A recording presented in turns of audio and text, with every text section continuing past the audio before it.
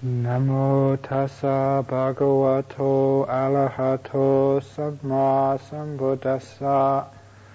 Namo tassa bhagavato arahato samma sambuddhassa. Namo tassa bhagavato arahato samma sambuddhassa. Buddhaṃ dhammāṃ saṅghāṃ namasāmi.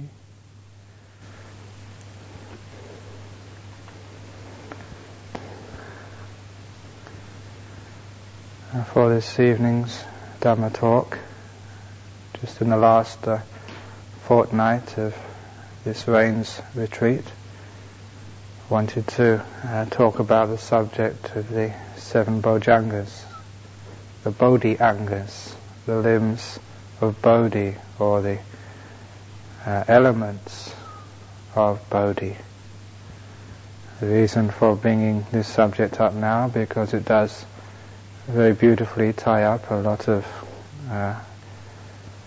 points which I've been teaching in the last 2.5 months, and it also illustrates how that this practice leads to Nibbana, how it leads to the understanding of Nibbana, and then to the realization of Nibbana, and then to the entering or ending of Parinibbana. So these 7 Bojjhangas should be well known and should be cultivated. Obviously you need to know them first of all before you can cultivate them. But also one needs to know their context as well. The Lord Buddha called them Bodhiangas for the reason that they lead to enlightenment. They're conducive to enlightenment. It's a good expression of the path to enlightenment in the sense that each of these factors should be well developed. You all know the first factor is sati. It's not wise just to restrict that to mindfulness, very overused word. Sometimes the reason why we don't fully understand the Dhamma is that we think we know it. It's a job of a teacher, it's a job of the Dhamma actually, to stop you and say, do you really know what that term means?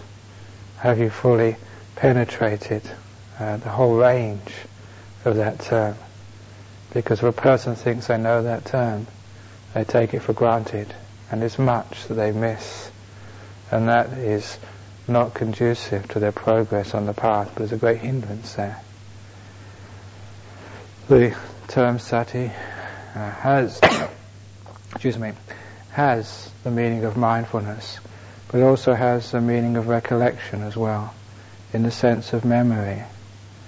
And in the Bojjhangas, these Bodhiangas, the elements of Bodhi, that one should also remember that term includes and focuses on this thing we call remembering, memory, especially in the terms of remembering the Dhamma which you have learnt, which you have heard, or which you've experienced.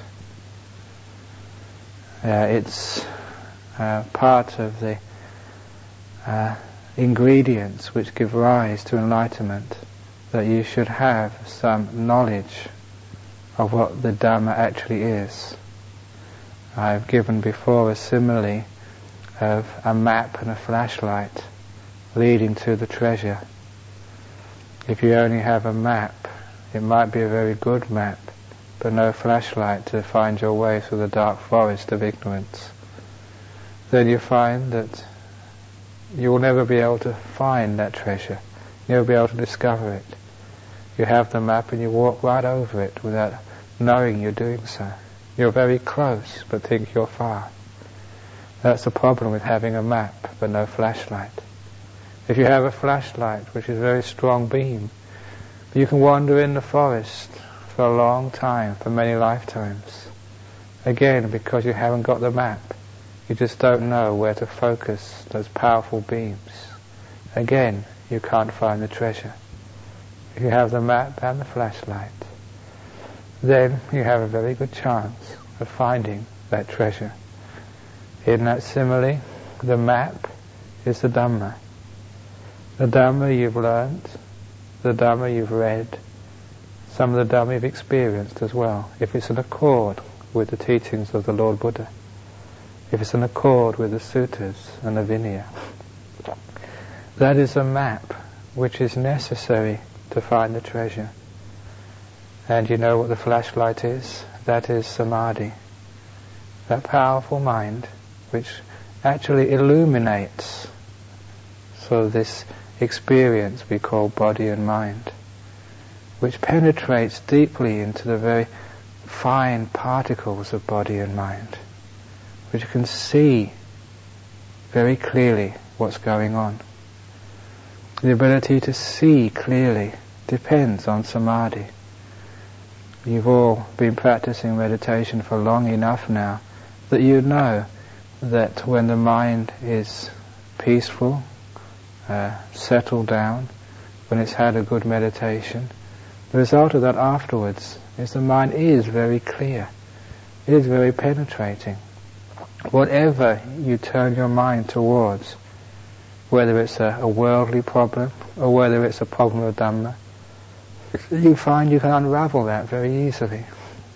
The mind has power. The mind has penetration. That comes from samadhi. That's like the flashlight. So you do need to have some knowledge of the Dhamma, and you do need to have the samadhi as well. And you do need an accurate map as well. There are many maps of the Dhamma going around the world, but it's the maps which are authored by the Aryans, which are the ones which lead to the treasure. And if you have doubts about who's Aryan and who isn't, then just depend upon the suttas. These are certainly the teachings of the Lord Buddha. This is certainly the Dhamma. This is certainly approved by all the Aryans for the last 25 centuries. So look at that Dhamma in the suttas and take that as your map, and take samadhi as your flashlight. And with that combination you should be able to find the treasure. And sometimes people ask, well, why is it that other traditions, they have jhanas, but they don't get enlightened? It's because they haven't got the map authored by the Aryans. If you have jhanas and you're exposed to the teaching of the Aryans, then you've got this combination of gunpowder and a flame, and something's going to go bang, and the defilements, the fetters, are going to get destroyed. It's only a matter of time if a flame is waved around a big pile of gunpowder. So the purpose of sati in the Bojjhangas is dual. It's mindfulness, so you're gathering information, but also you're recalling, remembering the Dhamma which you've learnt, the Dhamma which you've heard.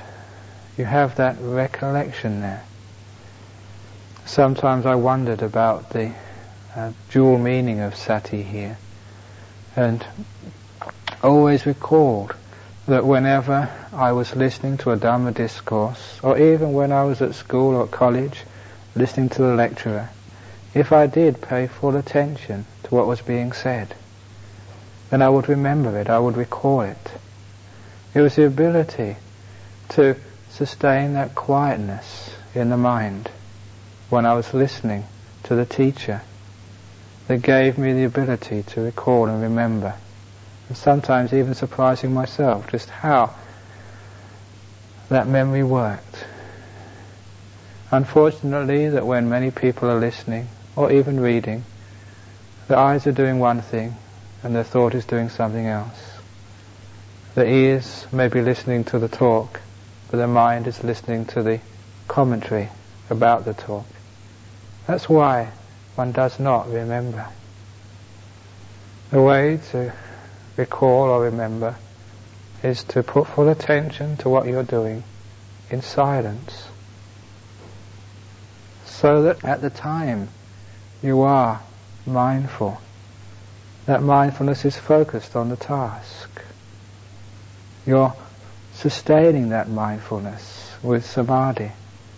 And you find you remember these things with ease.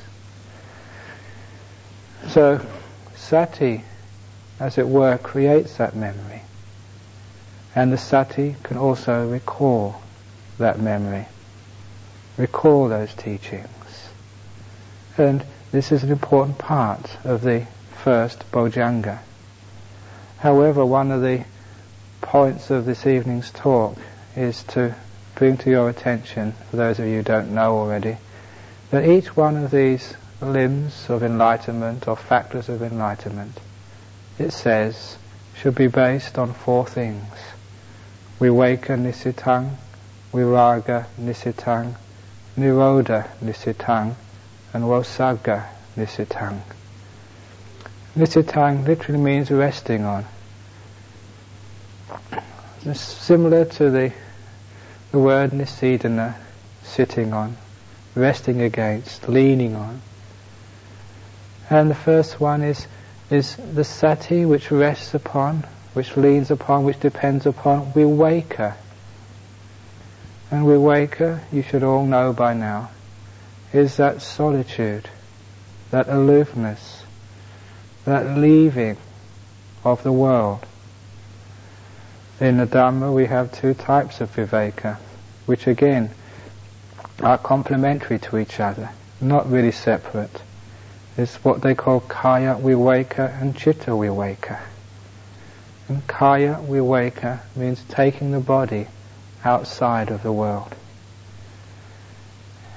When you take the body outside of the world into this monastery, when you take it outside of the kitchen, outside of the office, outside of all the busy places, take it into your hut, take it into the forest, take it into solitude, that is kaya viveka.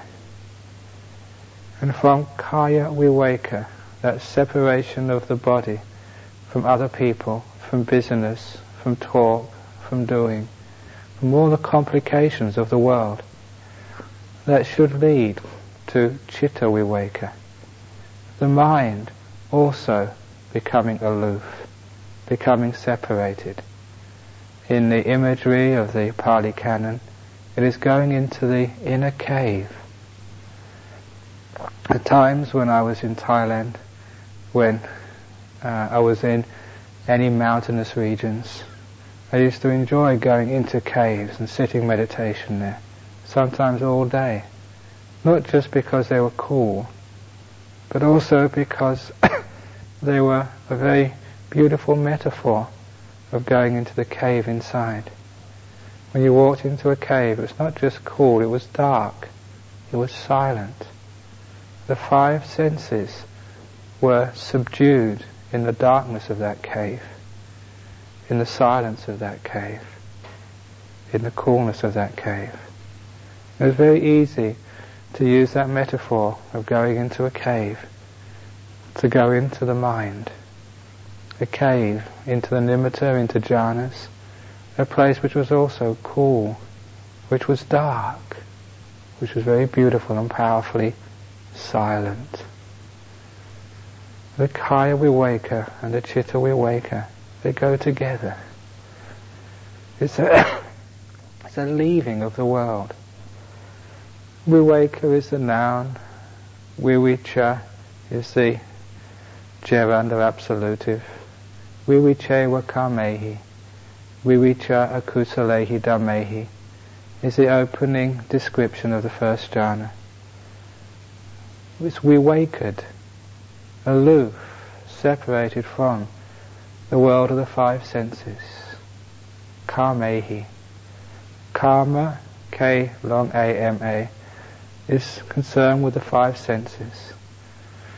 Their comfort, their satisfaction, their delight. To be aloof from that five sense world is to be aloof from the body. To literally be apart from the body.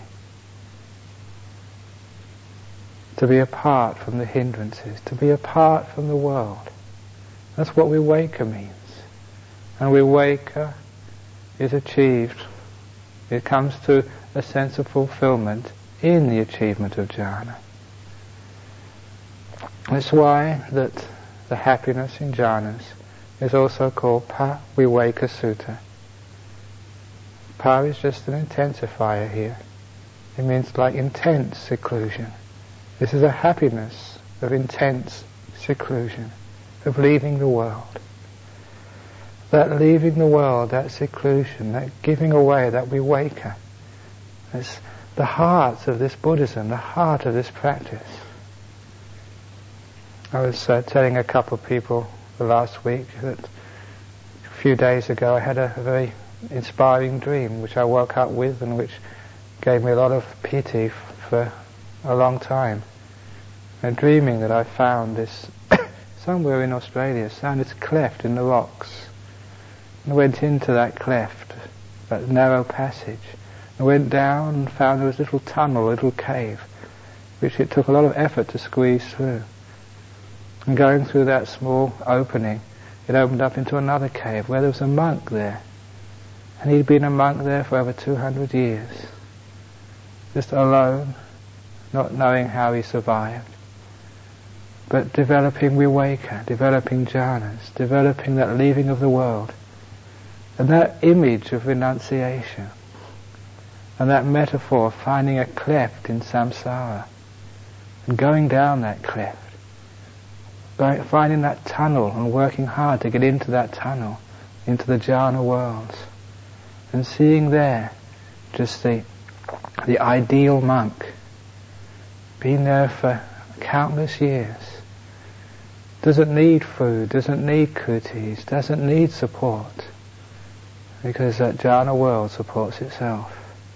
The imagery in there of viveka, of like aloofness, of renunciation, and just the bliss of such renunciation, the purity of it, the loftiness of it, the fact that that's at the very heart of the Buddha Sasana, just reminded me of viveka, reminded me of renunciation, reminded me of simplicity, reminded me of what my purpose is as of a teacher or an abbot, and how monasteries should be built, or rather grudgingly built. This is viveka. And in each of these Bojjhangas, especially mindfulness, it should be the mindfulness based on that renunciation, based on that seclusion, which remembers it and keeps it in mind. In the same way we do anapana sati, the mindfulness which follows the breath. So in the first Bojjhanga, we should do mindfulness which follows viveka, which keeps it in mind, which recalls it, remembers it, and practices it. We should also do mindfulness which follows viraga, because this is the second thing which the Bodhisangas are based upon. Viraga, again, has got a dual meaning. It's got a meaning of fading away, of things disappearing, of things which were once important to you, now becoming so valueless that they disappear from the mind.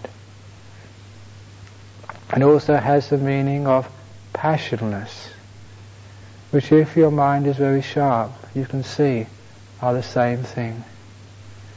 For something you have no passion, you have no desire, you do not care for, that too fades and vanishes. It's the passion, the delight, which keeps these things going. As I've mentioned to many people who have problems with the thinking mind, with thought, the only reason why that causes problems in your meditation is because you have passion for thought. You're involved in it. You value it. You care for it. You worship it. A person who knows the delusion of thinking, who knows that it never gets to the point, it always misses the goal. It can appear to be close, but it never has an ending. If you realize the illusion of thought, its uncertainty, then you have a means of becoming dispassionate towards thought. You're not a supporter of thought anymore. And when you don't support it, it starts to fade away and vanish. That fading away and vanishing of things, the dispassion towards things, that's the viraga. And sati, mindfulness, should be based on that, should recall that, should keep it in mind. The whole purpose of this monastic life is to develop that fading away of things. Not to make more, but to give away, to abandon, let go, to become dispassionate towards things, peaceful, cool, unmoved, unshaken rather, by the winds of the world, as was mentioned in the Ratana Sutta. The person is unshaken by the four winds, as a stream winner. They become dispassionate. Things start to fade away. So it should be mindfulness based on fading away, disappearing, ending of things, not starting new things. It should also be sati, which is based on nirodha, this very powerful and beautiful word, which literally means cessation, ending. Viraga is the process, things going to an ending. Nirodha is their stopping. Nirodha, ending, ceasing, stopping, again, is a very powerful word. You find that the reason again why meditation doesn't get deep is because in the meditation you start new things. You start new ideas. You start new ways of looking at things, new avenues of thought, new papanchas, new proliferations. If you could keep in mind during your meditation, if you're doing anapanasati or whatever sati you are following, keep in mind that nirodha, the purpose of this meditation is nirodha, cessation. The means is keeping cessation in mind. Whether it's a five sense world, allowing that to come to an end. Whether it's your thoughts, allowing that to come to an end. Whether it's your breath, allowing that to come to an end. Even allowing the nimitta to come to an end, to achieve the jhanas. Allowing the piti sukha to come to an end. Allowing perception to cease. All these things based on nirodha. You remember these things, and then you can keep them in mind. That's sati. Vosagga Nisutta is the fourth foundation, if you like, of the Bojjhangas. Vosagga means giving away, letting down, letting go. It's a group of words, such as like chaga, is like generosity giving. You got nissaggiya, which is again forfeiting. You got pati nissaga, as in the third noble truth, literally rejecting craving, rejecting attachment, picking up, clinging, saying no way, rejecting samsara, pati nissaga. And this is vosagga, a whole group of words with this ending, sagga. The vosagga means just giving these things away, putting them down, realizing that these things are just heavy weights, are burdens, are things which you shouldn't be carrying anyway. You can imagine like vosagga to be like in one of these hot air balloons. with all this ballast which keeps you low to the ground. And you take hold of that ballast and you throw it down. That's Vojjhanga. When you throw down those burdens, those attitudes, those hindrances, throw them down. They don't belong to you. You've got no business with them. Moreover, they're an affliction to you. They keep you low to the ground. They stop you soaring into the heights of samadhi. As you go higher and higher, you can see further and further. When you get high enough, you should see far enough to see the whole of samsara and see the end of samsara, nibbana. So Vojjhanga is like abandoning, letting go, giving away, throwing down. And if you keep that in mind, Vojjhanga, when you're doing any sati, any mindfulness practice, if you keep that as a mood, a theme in the mind, it's very easy to get samadhi. That's why it says in the Indriya Samyutta, it's an alternative to the samadhi indriya, Vojjhanga aramana. The aram in Thai, the mood, the theme in the mind, of just putting away, letting go, taking something which is a burden and putting it down, throwing it out of the basket of the balloon. So allowing yourself to go higher into the rarefied realms, the cool realms of jhanas. And it's a good thing always to remember when doing samadhi practice, to keep Vojjhanga in mind. The whole purpose of this meditation is letting go, giving away. It's renunciation, simplicity. It's going into caves, not into metropolises. Metropolis here means all the convoluted thinking and thoughts and ideas. It's going away from that metropolis of complicated thought into the very simplicity of the forest, of no thought, or the very least, one thought, a single thought. So the sati should be dependent on those four things. How should the second Bojjhanga of Dhamma Vichaya? This is the investigation of the Dhamma. For most people, they think that that's investigation of their own papancha.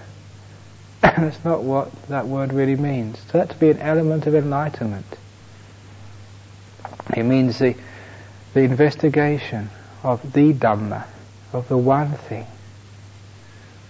And that one thing you can only know if you go deep into the mind. The heart of all this. I was very grateful to Venerable Bhikkhu Bodhi for pointing out the essential meaning of Dhamma as opposed to the word atta, which is the consequence. Dhamma is the heart, the source of this. And that source is not a God or a me or a mind, it's just this process, this heart. You can call that cause and effect if you like, for indeed the Lord Buddha said, the person who sees the Dhamma sees paticca samuppada, sees dependent origination. Or the person who sees the Dhamma sees the Buddha. The Buddha is single. The Dhamma here is that Buddha, is that cause and effect. The heart of all this, seeing just one thing. They just chanted in the Ratana Sutta that there is no Dhamma equal to the Buddha, to the enlightenment of the Buddha. It's a single Dhamma. When you can focus on that Dhamma, investigate that Dhamma, and investigate that Dhamma to check you're doing the right thing, to realize that it should be investigating a Dhamma which is resting on viveka, on viraga, on nirodha, on Vojjhanga. It should be the Dhamma of seclusion, aloofness, separation from the world. It should be the Dhamma of fading away of dispassion. It should be the Dhamma of ending, stopping, cessation. It should be the Dhamma of giving away. Those are the Dhammas, or rather aspects, which point to the Dhamma, which is where the investigation should be going. I said I wanted to talk about this to bring things together. That investigation should be done throughout the practice of samatha, the practice of jhanas. Sometimes people say you should do jhanas before you do the investigation. Sometimes people say you don't need to do jhanas at all, just do investigation. I've constantly said here, repeating the words of Ajahn Chah, the investigation and the calming should be done together. Wherever you go in this path, always take investigation along with you as one of your tools. As you're deepening your samadhi, always keep investigating. Investigating in the sense that if you come across an obstacle, see what the obstacle is. And in the context of the Bojjhangas, see if you're investigating based on aloofness, on dispassion fading away, on ending, and on giving away. Is that what you're investigating on? Are you investigating to gain, to get somewhere in the world, to do, to be, to become? If it's resting on those four things, then you find it's powerful, because it's going towards the Dhamma. You're investigating that which will not just create deep meditation and jhanas, but you're investigating that which will give you enlightenment. There is just one path which is focusing on the same area, getting closer and closer and closer till you can't miss it.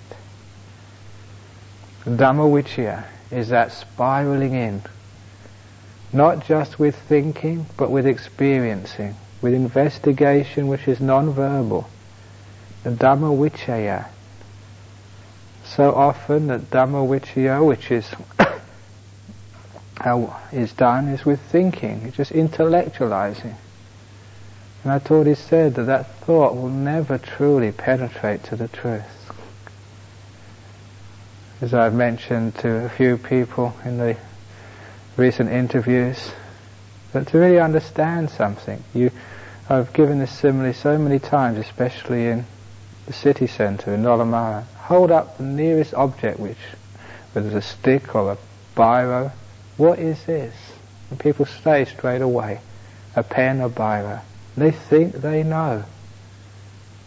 So much so that the mind goes to some other business. They feel they've dealt with that, they've finished with it, they fully know it. That's what thought does.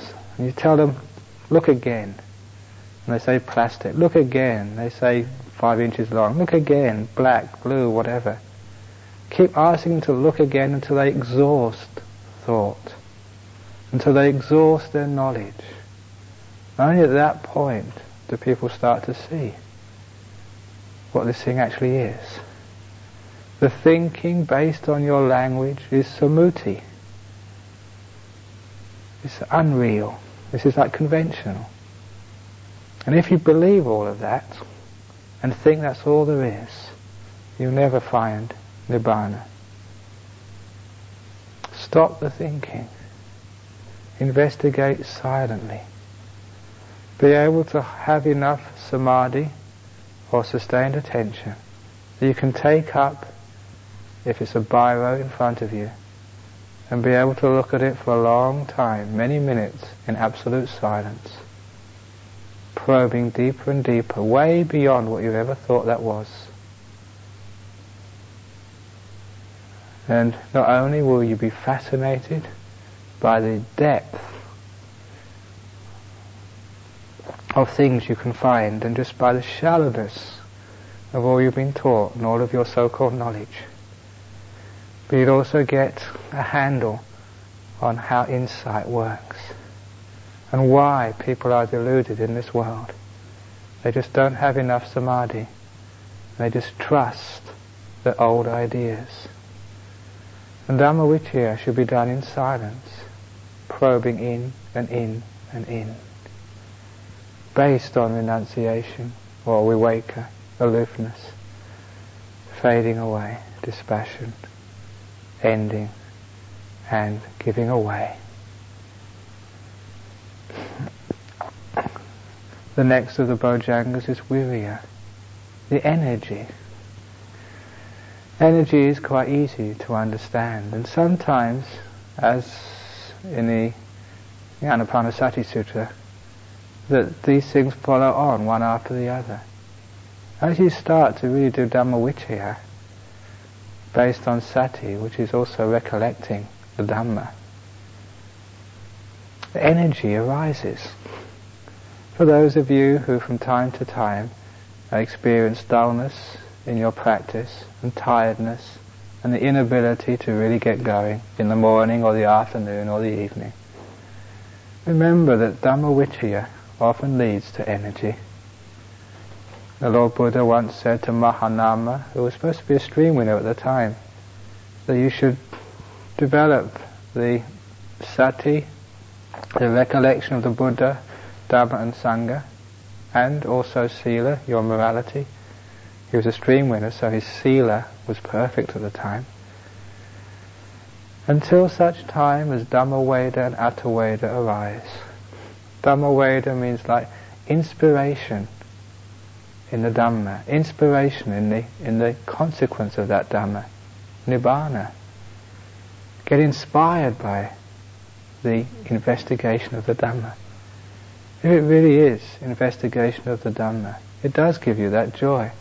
The Dhamma is beautiful. The Dhamma just gives you so much happiness. It rouses you. Sometimes, that if I have low energy, sometimes I go and read a sutta, or go and listen to some chanting on a cassette tape. It's amazing just how that energizes you, how that gives you joy in this wonderful, freeing Dhamma. Again, there is no jewel in heaven or earth which is equal to Dhamma, Buddha or Sangha. Here I'm focusing on the Dhamma. Once you actually know what the Dhamma is, or have some feeling for it, just contemplating it, bringing it up in mind, just energizes you. This is the energy, and it's also not just any energy. You can get energy from all sorts of things. You can get energy by doing things, by creating things, by building monasteries, or spreading the Dhamma by writing books. You can get energy from these things, sure enough, but is that energy which is based on viveka, on seclusion, aloofness? Is it energy which is based on the fading away and dispassion? Is it energy which is based on nirodha, cessation? Energy based on giving away. There are many types of energy, virya, but to be an element of enlightenment which leads to enlightenment, it has to be the energy based on those four things, especially the energy of viveka. Sometimes people, when they start monastic life, or even they've been going on monastic life for a long time, but still don't really have a feel and a love of viveka. Sometimes they get bored at first. But after many years as a monk, you come to love viveka. You actually delight in being alone, both physically and mentally. And you have this the most wonderful time. It's not with other people, not doing things, but just alone in your hut, not meeting with people, not even reading your books, but closing your eyes, sitting in solitude for hour after hour. It's a delight of viveka. From that delight, the energy just flows. It's the energy which is based on viveka. On fading away and dispassion, it energizes you. Creation tires you. Doing more things, making more things, thinking more things, it tires. But energizing from fading away, the ending at long last, the journey is coming to an end. The road is reaching its finale. That gives you energy. It's like you've walked a long, long distance over many lifetimes, and you can see just the resting at the end of the journey. Of course, your step quickens up. You're energized. This is the energy based on viveka, on viraga, on nirodha, on vosagga. That's the energy which is the Bojjhanga, on the limb of enlightenment. And as I already mentioned, that each one of these leads to the next. Actually, it's not just a linear sequence, but that linear sequence is valid. They all swirl and support around each other and support each other. Because from energy you get piti. The piti is the delight in this. The mind which just goes towards these things and finds great happiness therein. The piti, the joy, based on aloofness, based on dispassion and fading away, based on nirodha, cessation, ending. Some people get scared of the idea of nirodha. Some people actually recoil from the ending of things, so much so they say that's annihilation. What they're saying is they're getting no joy in that very concept, in that idea. They still want to be. If you know the Dhamma, you get so much joy in the fact that all this is going to end. That the irritation of the senses, the burden of the five khandhas, that the smell of existence. Remember what the Lord Buddha says? Even a little bit of existence, of bhava, is just like having a little bit of dung on your finger. Even a little bit smells. He repeated that with urine, excrement, and goodness knows what else. All of it, pus I think as well, all of it stinks. Even a little bit of existence, the Lord Buddha said he does not praise. But nirodha, the ending of existence, that, bhava nirodha, that he praises. That is fragrant. That gives rise to piti, to joy, especially to Aryans, to Arahats, to Buddhas. So it's a joy which is based on that ending. It's a joy which is based on giving away. How many people in the world get the delight in accumulating material things, or in accumulating knowledge, accumulating fame, in accumulating ideas? All of those ideas you'll have to leave when you get Alzheimer's. What's the point of it all? When you get old, you tend to forget all of those things you spent so many hard years learning and memorizing. And when you die, well, what use were all those ideas, all those thoughts, all those great thoughts you had, unless they've led to nirodha, they're led to giving away. So it's a piti which is based on giving away. Certainly in my life, every time I've given, I've always got so much joy. Whether it's giving away my material possessions when I was a young school teacher, whether it was like giving my time to the Sangha, was giving my body, my energy to the Dhamma. You get lots of piti that way. I remember once, years ago, it just comes to my mind now, in the old days, the old ways of the forest tradition, when monks used to make their own robes, and they used to have to make the dye for their robes as well. There were some monks who were there were some novices, so who were becoming monks. I think it was Ajahn and Jyotika were becoming monks. I ordained before them. And they already spent one night just making the dye, and the next whole day, and it was the second night they were going to stay up all night making the dye for their robes.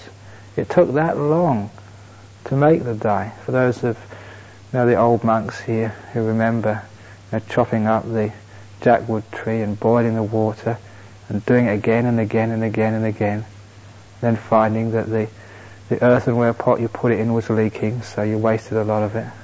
All those little things which happened. And so that second night, I didn't need to make any dye. I went up there to volunteer. I said, you guys go and have a rest. I'll work this night for you. And so I worked all night and let them have 4 hours of sleep. And the following day, I was surprised. I was not sleepy at all. Even though I hadn't slept that night, after the alms round, I didn't want to have a rest. I remember going up to Ajahn Sumedho, who was the abbot there, and I said, this is really strange. Can you please explain this to me? Why is it that I haven't slept all night and I've worked, but I've got all this energy? And he said, well, if you go and help others like that, if you sacrifice your own comfort, then you get energy, and you get delight. And that was one of the times when I started remembering, or understanding, how this Dhamma works. Think of yourself, you get tired.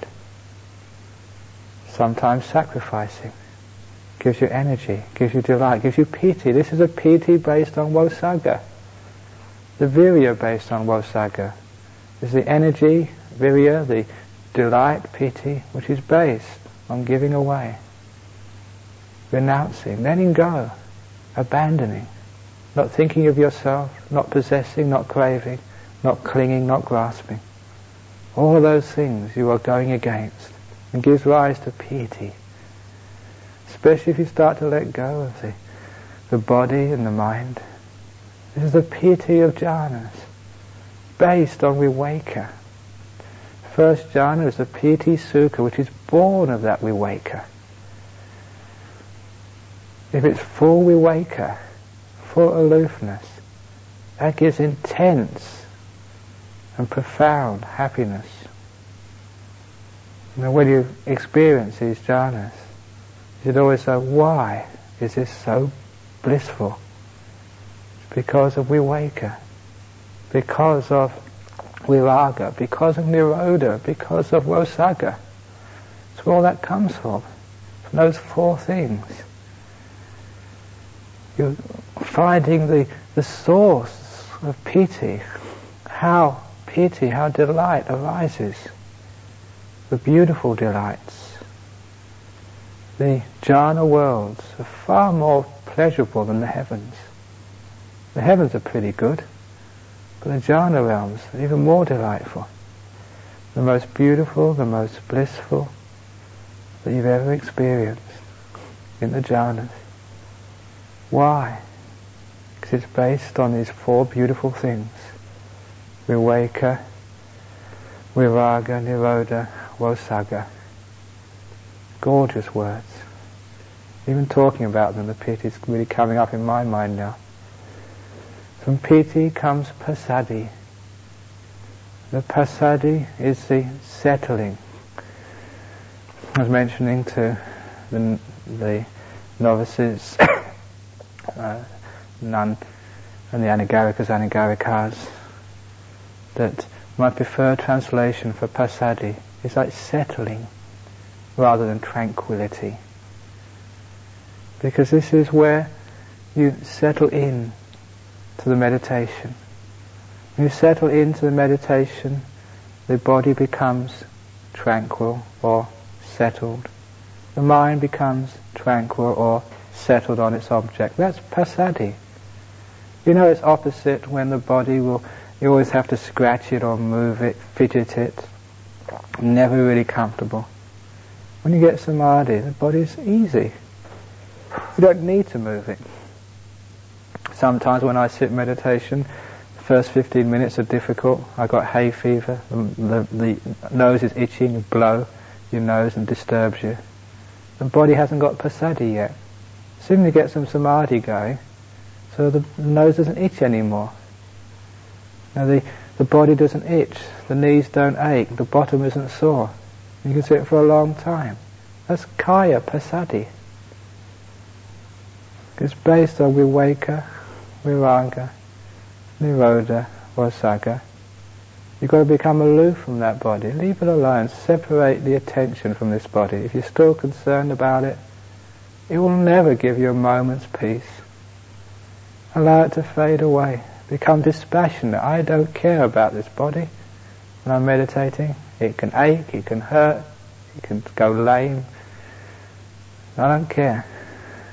I'm putting my attention somewhere else. It can cease.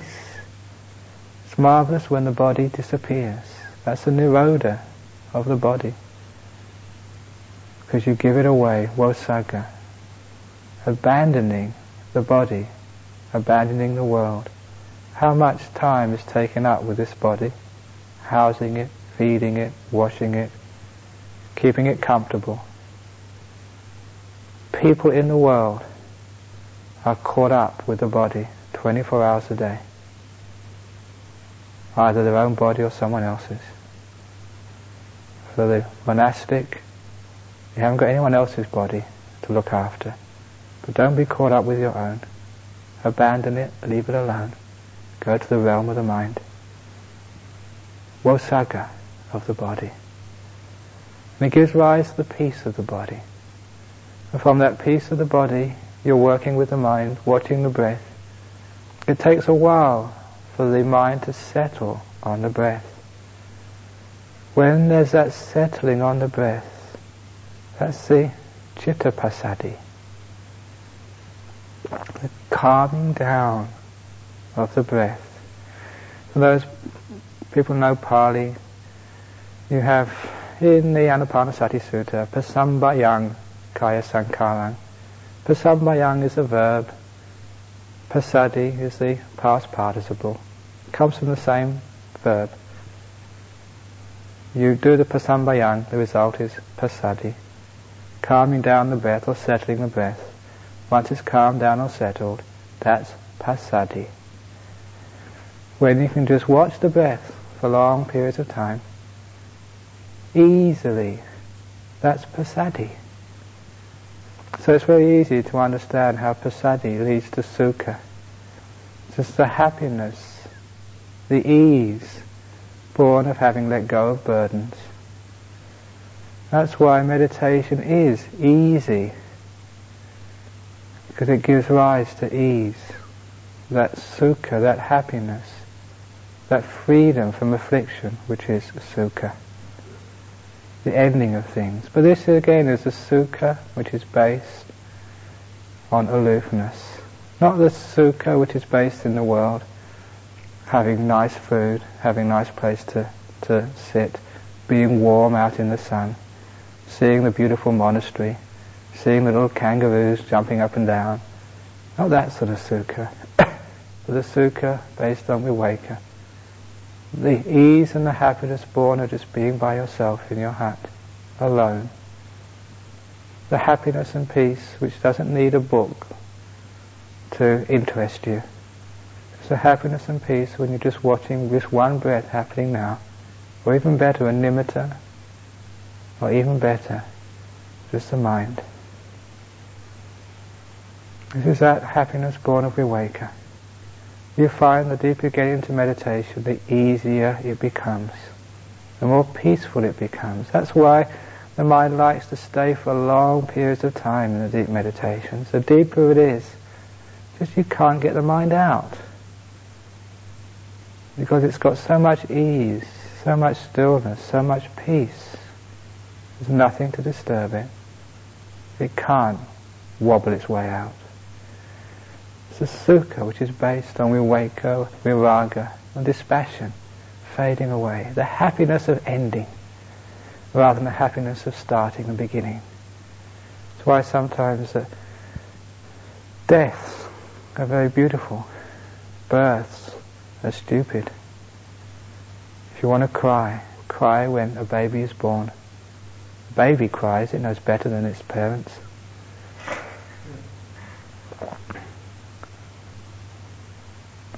But does a corpse cry when it dies? It's so peaceful. Even though it's a smile on its face, even though that's due to the undertakers, it still has a smile on its face. It's the other people who cry. It's strange, isn't it? At birth the baby cries, the parents smile. At death the corpse smiles, and the other people cry. But the sukha, the happiness of ending, stopping, the happiness of giving away, always gives you a lot of joy and ease. When you give something away, you don't have to worry and bother about it anymore. Give the monastery away, give the body away, even give the mind away as well. Anyone want a mind? I often used to joke if like the Christian idea of a devil came and said, I'm going to take your soul. And they say, if they give a big donation to the nuns' monastery, they can take it. I'm sure I'd get a much better deal out of that because there's no one in here anyway. They can have my mind. It doesn't belong to me. But whatever, it's the happiness of renunciation, of giving away. The sukha, the ease of peace. And that ease, that peace, which comes from the development of Dhamma, the development of jhanas, the development of the enlightenment factors, that is the sukha, which is just really wonderful and profound. That's bliss. That's why sometimes you say ease, happiness, bliss. If you want to know what bliss is, it's the bliss which is based on those four things. If you want to know what the ultimate bliss is, just as Venerable Sariputta said, when asked what's the difference between dukkha and sukha, getting reborn is dukkha. No more birth is bliss. From sukha you get samadhi, the sixth of the Bojjhangas. And I've talked a lot about samadhi. That's sustained attention based on viveka. Sometimes it's easy to sustain your attention when you're writing a letter, if you're into writing. Sometimes it's easy to sustain your attention when you're listening to a radio. Sometimes it's easy to sustain your attention when you're reading a newspaper. But that's not samadhi based on viveka.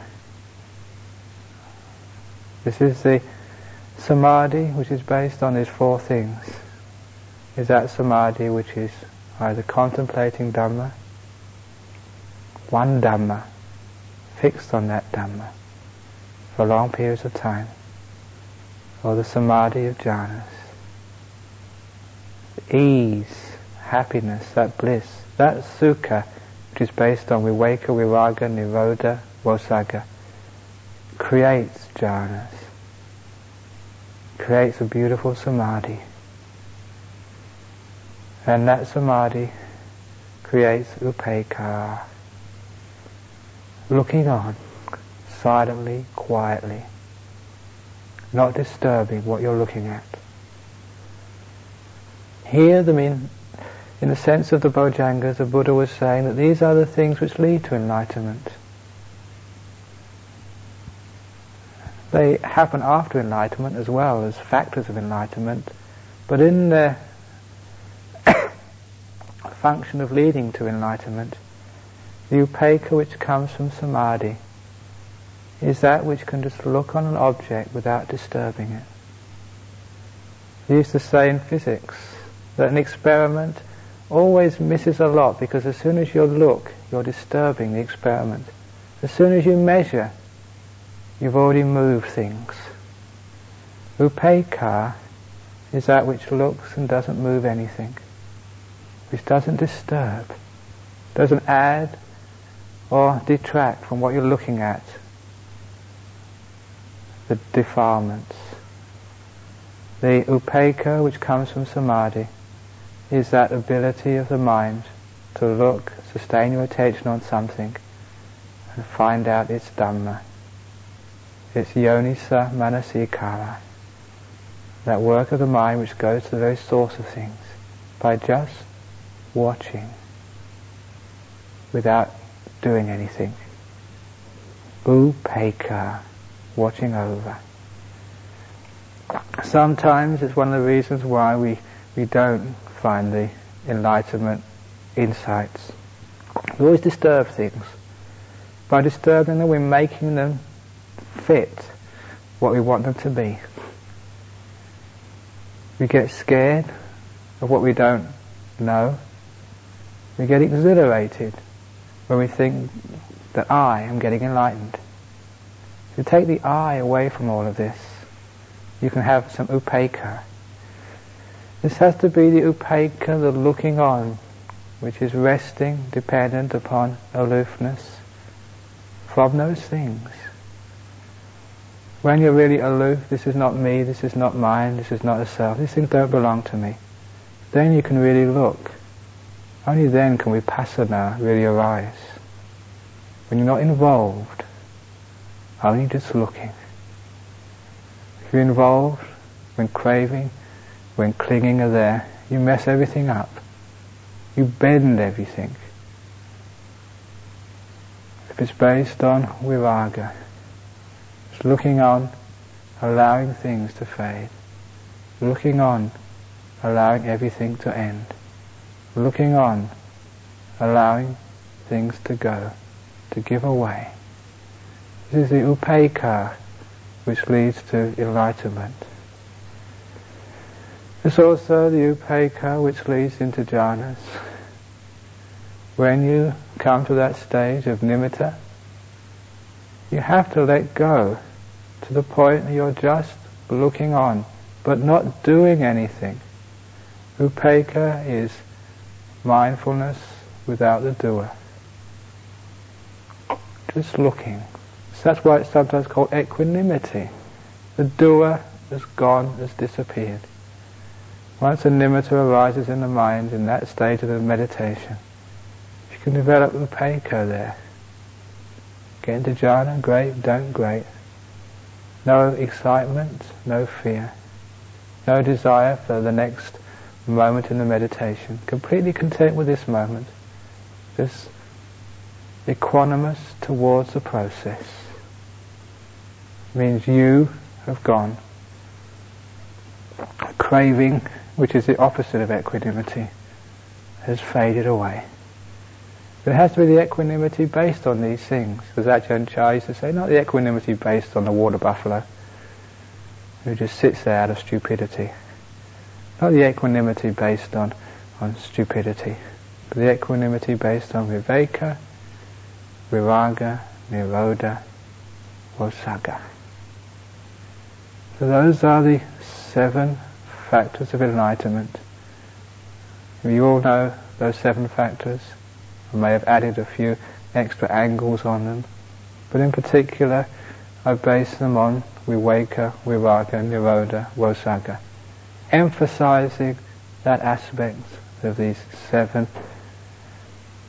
factors of enlightenment, 7 angles on enlightenment, 7 things to be developed and made much of which lead to enlightenment.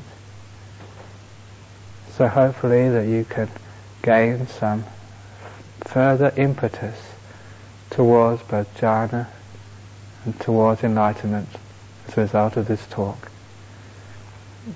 That's all I wish to say this evening. Has anyone got any comments or questions?